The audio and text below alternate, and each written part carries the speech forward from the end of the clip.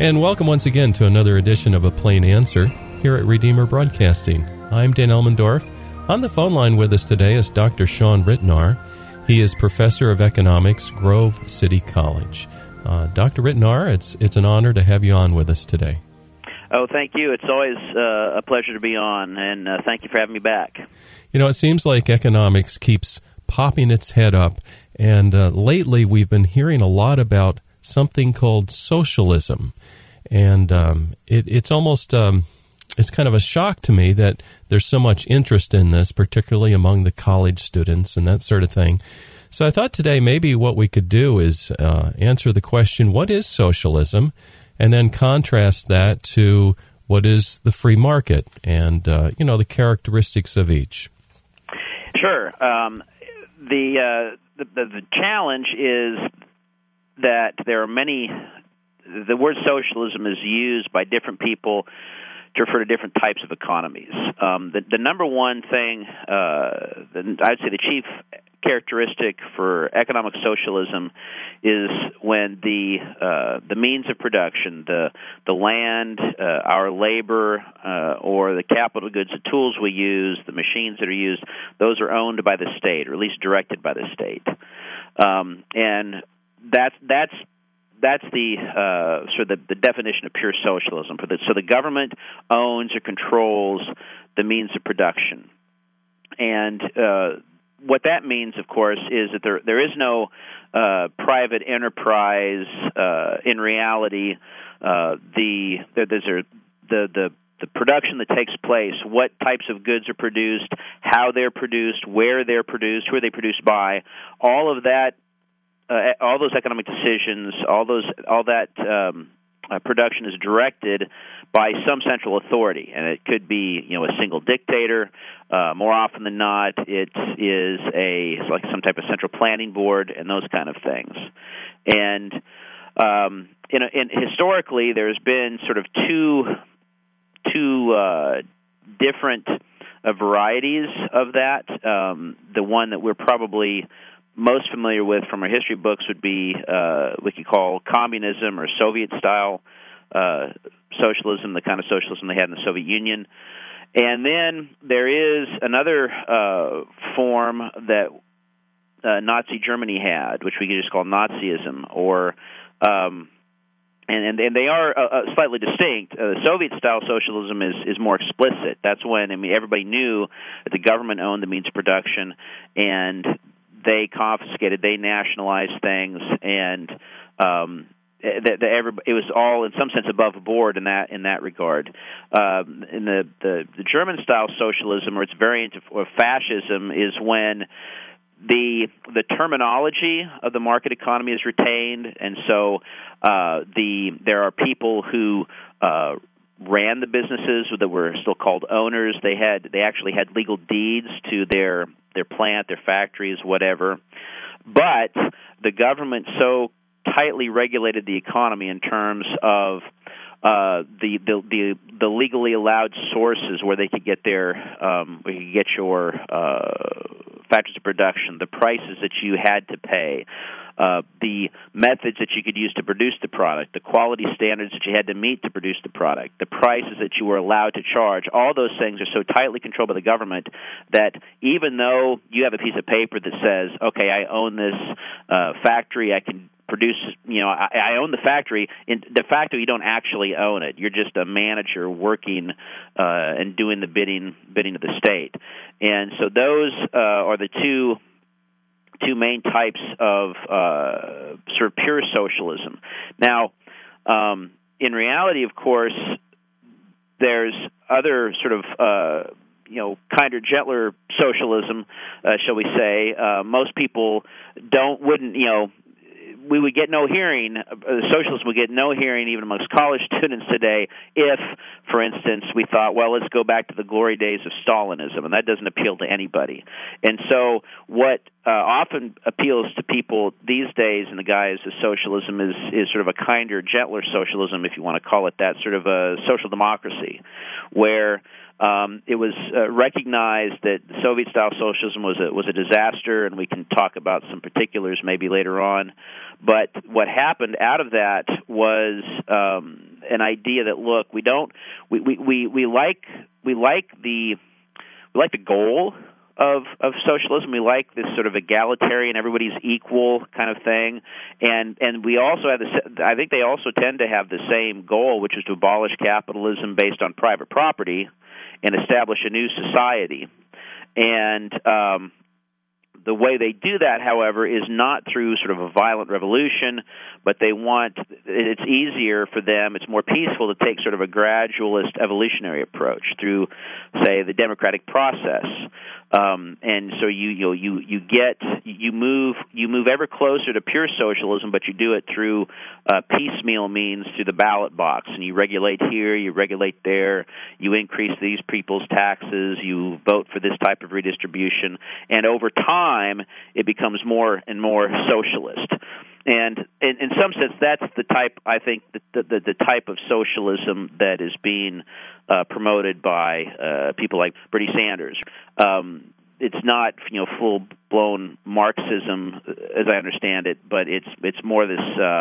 We're going to accomplish very similar ends, but through so-called democratic means. And what that means, of course, is that the number one thing that we have in that type of socialism is that people do have private ownership of the means of production.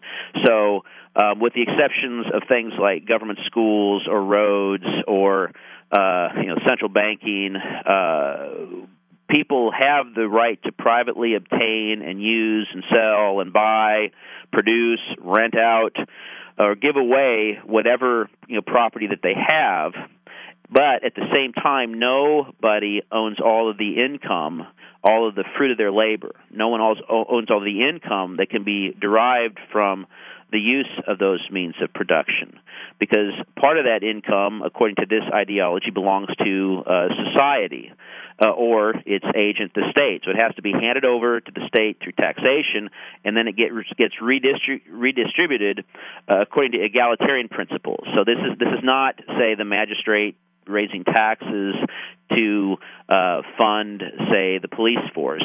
This is, to administer justice. This is the government raising taxes on some people to redistribute and give to others.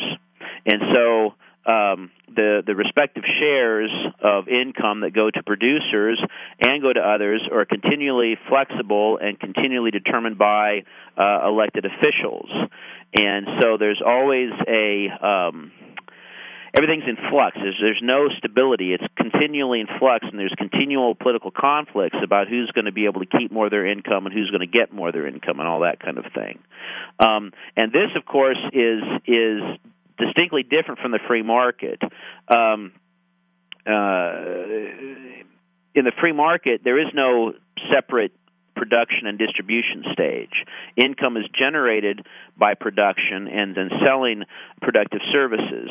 There's no we have the first stage is production, and that generates income, and then we distribute it in certain ways. No, in the free market, income is earned by the people that provide productive services. But in, say, democratic socialism and all forms of socialism, that socialism severs production from income. In other words, it produces or results in a society where people can gain income not by being productive, but by gaining political favor. And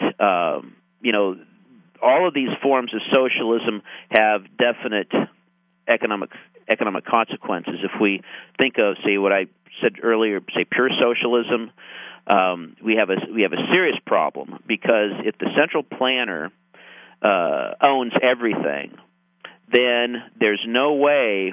It seems it's very ironic.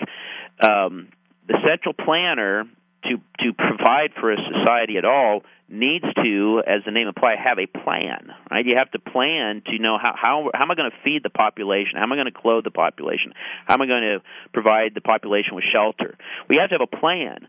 But the problem is, if you have socialist central planning, where the government owns all means of production, or either explicitly or de facto, like I mentioned before, well, then there's no actual voluntary exchange, is there? I mean, if I, for instance, if I own everything, and I don't trade with myself. For instance, if I take my car keys out of my left pocket and put it in my right pocket, I take my handkerchief out of my right pocket and put it in my left pocket, I don't say, well, I've traded with myself. I've just rearranged different pieces of my property in different pockets, and that seems okay. Well, what's the big deal about that? Well, what that means is that there's no voluntary exchange, and particularly no voluntary exchange for labor and for land and capital goods.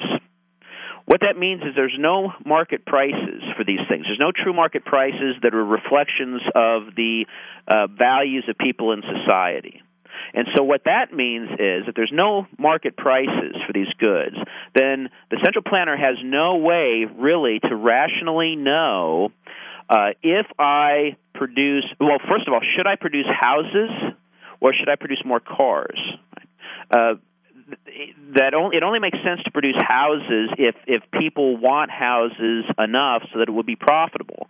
But when you don't have prices because you don't have voluntary exchange, there's no way to calculate profit loss. There's no way for him to say, okay, the price of the house is a selling price of a house is $150,000, and it's going to cost me $120,000 to build. Well, yeah, that's a profitable venture. I'll do that. Well, if the central planner owns everything, there aren't any real prices that he has to pay for lumber, for shingles, for nails, etc.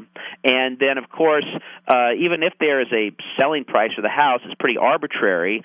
So there's no way for the central planner to know if I build this house, it really contributes to social welfare. It really helps. I mean, certainly anybody can live in it, but there's always alternative uses to all of those goods because goods are scarce. Right? And so, as the great Austrian economist Ludwig von Mises pointed out, he said what is called a planned economy is actually no economy at all. It's just a system of groping about in the dark. Right? The central planners have no way to really know and see what is profitable and what is not. And that's true for all forms of hardcore socialism. Now, if you look at, say, the Bernie Sanders social democratic socialism, it's not as grievous. The consequences aren't as grievous because you do have actual prices. And frankly, I've noticed over my years of research in this area that as long as governments allow prices to be flexible, they can get away with a lot of economic intervention and a lot of regulation. Even though the intervention and the regulation is very costly, they can get away with a lot of that because those costs are going to be reflected in prices, and at least there is a way for the costs to be taken into account. We're all still relatively poor, but the economy is not as absolutely chaotic as it doesn't come to a grinding halt the way it does under pure socialism. In the case of social democracy, you do have consequences because of taxation. Right? Taxation coercively takes money from people who are productive and gives it to other people, so you have the distortion of the allocation of resources. The people are not able to most efficiently achieve their ends. People give part of their income to the state, and so the state bids resources away from the same people. Right? If you're in business, you have a broadcasting network. I suspect it costs money to operate that. Right? Well, when the government taxes you, what does that mean? That means you have fewer resources that you can use to get office supplies, maintain your equipment, hire broadcasters, produce programs, a whole host of things.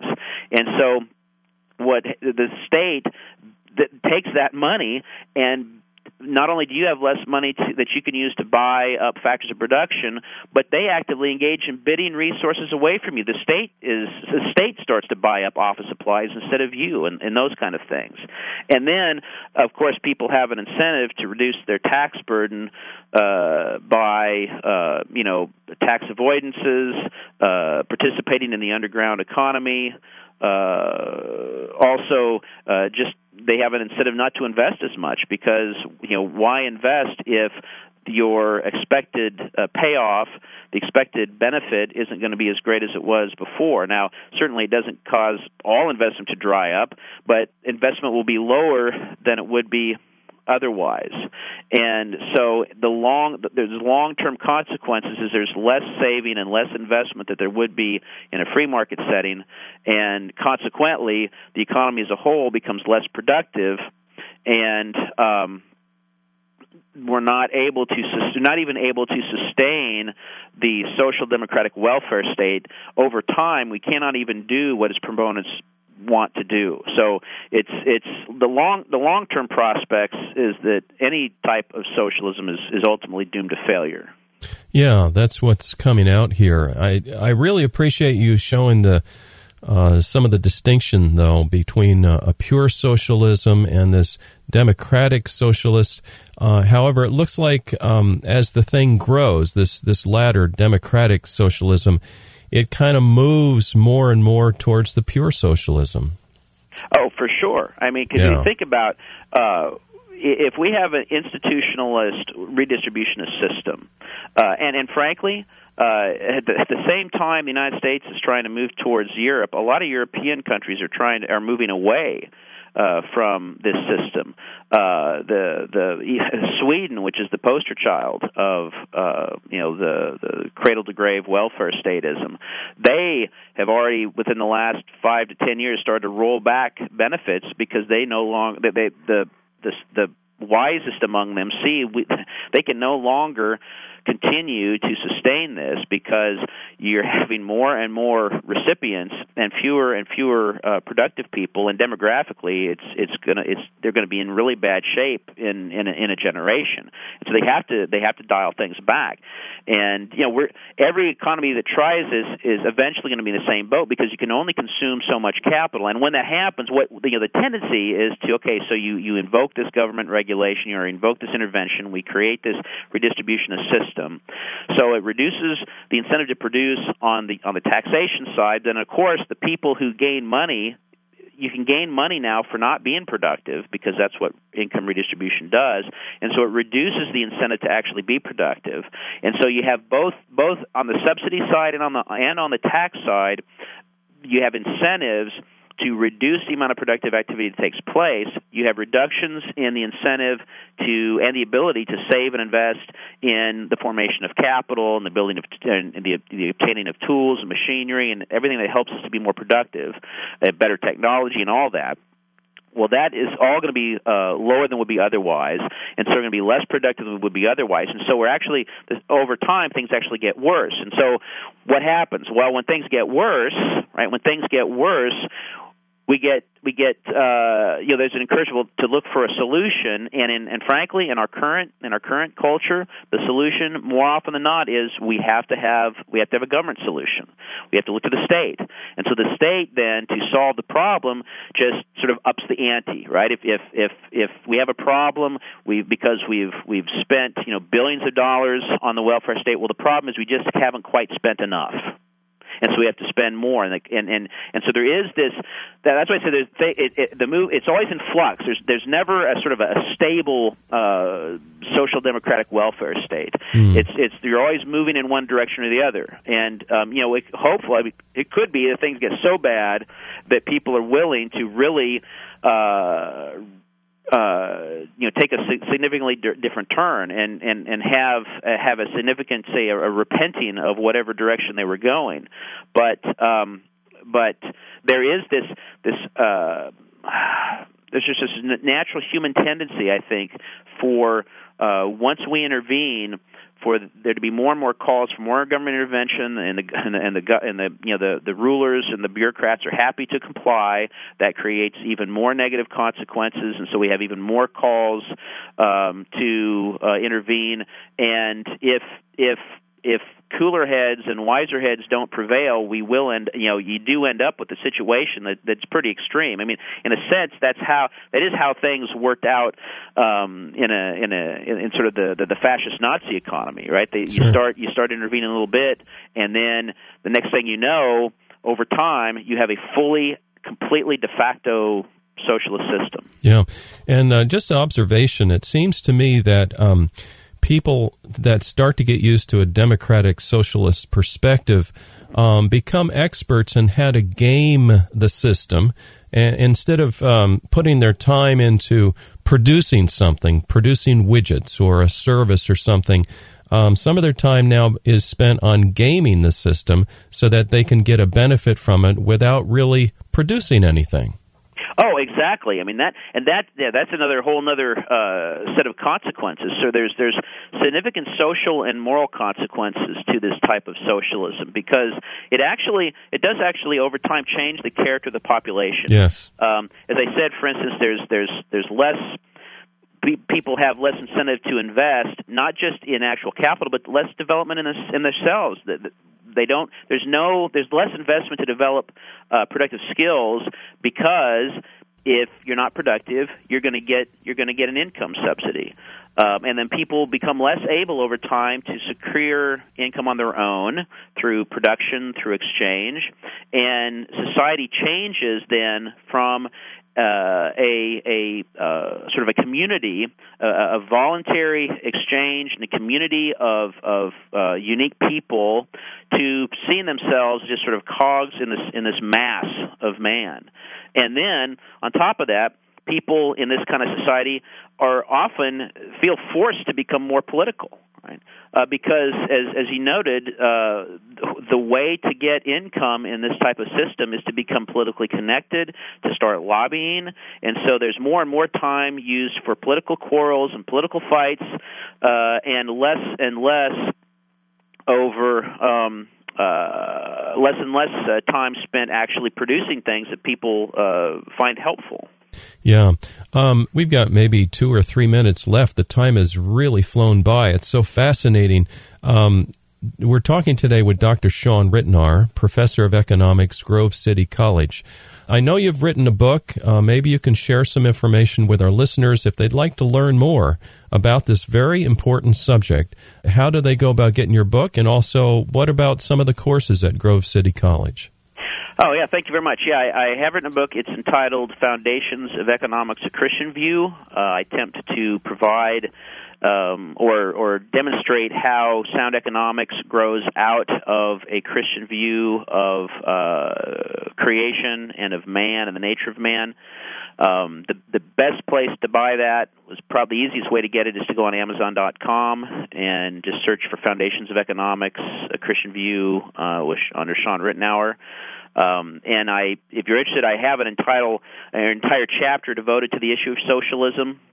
And go through it in some detail, and certainly the Grove City College is an excellent institution of Christian higher learning. We have a full offering in the humanities, in the sciences, and in engineering. In their economics program, we take this Christian view of man and apply it to building up the economic principles of microeconomics and macroeconomics, and we have a class on comparative economic systems where we compare the different variants of socialism with the free market capitalism, which we didn't get to today, but it's the system based on private property. We have courses on economic expansion and development. How is it that countries can move from poverty to prosperity? We have courses that deal with contemporary views on macroeconomic policy, such as recession and depression, and how do we avoid that? And if we're in it, how do we get out? And we have a full offering on American economic history, financial markets institutions. Really, a pretty well-rounded curriculum on economics. Oh, that's beautiful. I wish when I was growing up that stuff was in my head. It would have helped me a great deal. Just in the 15 seconds closing here, suppose someone is beyond the school stage. Certainly they can still get your book and read it, and they should do that. I just want to encourage those few people, handful of people that are entrepreneurs, not to give up. And yes, the risk is high, but the rewards, the benefits are there. Please be entrepreneurs. Oh, for sure. I mean, we're not a fully socialized economy yet by any stretch, and the trends can change. Can change, and there are ways for entrepreneurs to opt out of to work around and opt out of that socialist system legally. I'm talking about. That's right. So, for sure, don't despair. We don't want to give in to despair. Jesus is Lord. Amen. And don't give up hope. If it turns out the Lord is leading you in a direction and you're really good at something, you got a passion for it, you start to pursue it, you realize, wow, I'm really sticking my neck out far. Well, guess what? That's how it's done. That's right. God will be faithful. You be faithful to your calling, and God will take care of the results. Yes, amen. Today we've been talking with Dr. Sean Ritenour, professor of economics, Grove City College. He's written an excellent book entitled Foundations of Economics, A Christian View. Would urge our listeners to pick up a copy. Dr. Ritenour, thank you so much for joining us today. Oh, thank you. It's always a pleasure. And dear listener, this entire broadcast is up on our website. Check it out. We're found at RedeemerBroadcasting.org. Please join us next week for another edition of A Plain Answer.